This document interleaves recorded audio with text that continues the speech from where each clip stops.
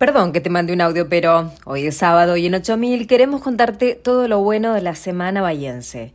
En esta nueva edición del Audio del Orgullo Bahiense empezamos con las cosas lindas de acá.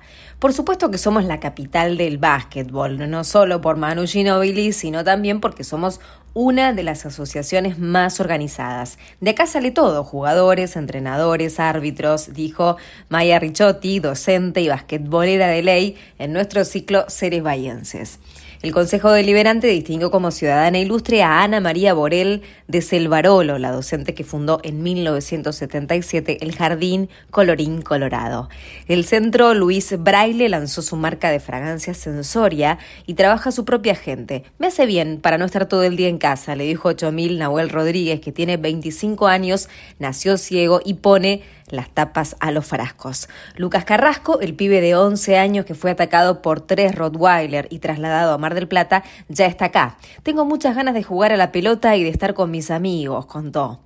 Miro hacia atrás y no puedo creer todo lo que logró, dijo Leticia Goicoechea sobre su hija Macarena Herbalejo, que nació hace 35 años con síndrome de Down, tiene poca visión y es la primera bahiense integrada en un jardín estatal.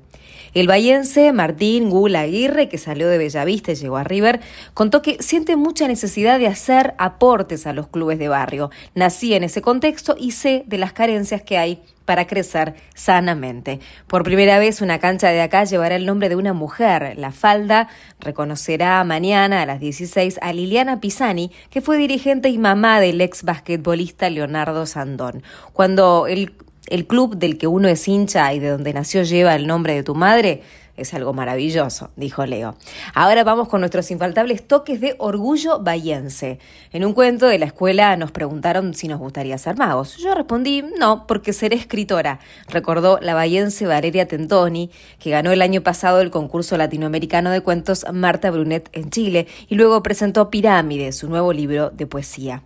Siento todo el tiempo que estoy empezando y soy principiante. Quiero desafíos nuevos. Mi único objetivo en la vida es pasarla bien, dijo Agustín Soyrada Aristarán, que la rompe en el Teatro Gran Rex con Matilda el musical. Con 10 medallas de oro, 3 de plata y 2 de bronce, el equipo de deportistas de la Universidad Nacional del Sur logró el primer lugar en la instancia regional de los Juegos Universitarios Argentinos que se hicieron en Junín.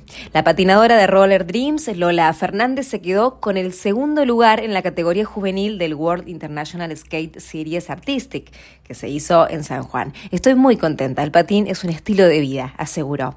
Las nadadoras Valentina González y Manuel Balmaceda de Uno y Agustín Santiquia de Olimpo metieron podio en el Campeonato Nacional de Juveniles de Natación que se hizo en el Parque Olímpico de Roca.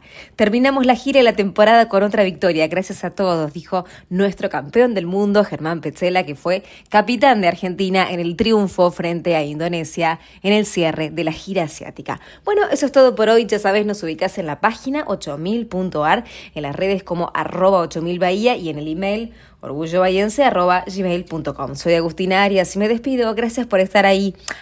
Perdón que te mande un audio, pero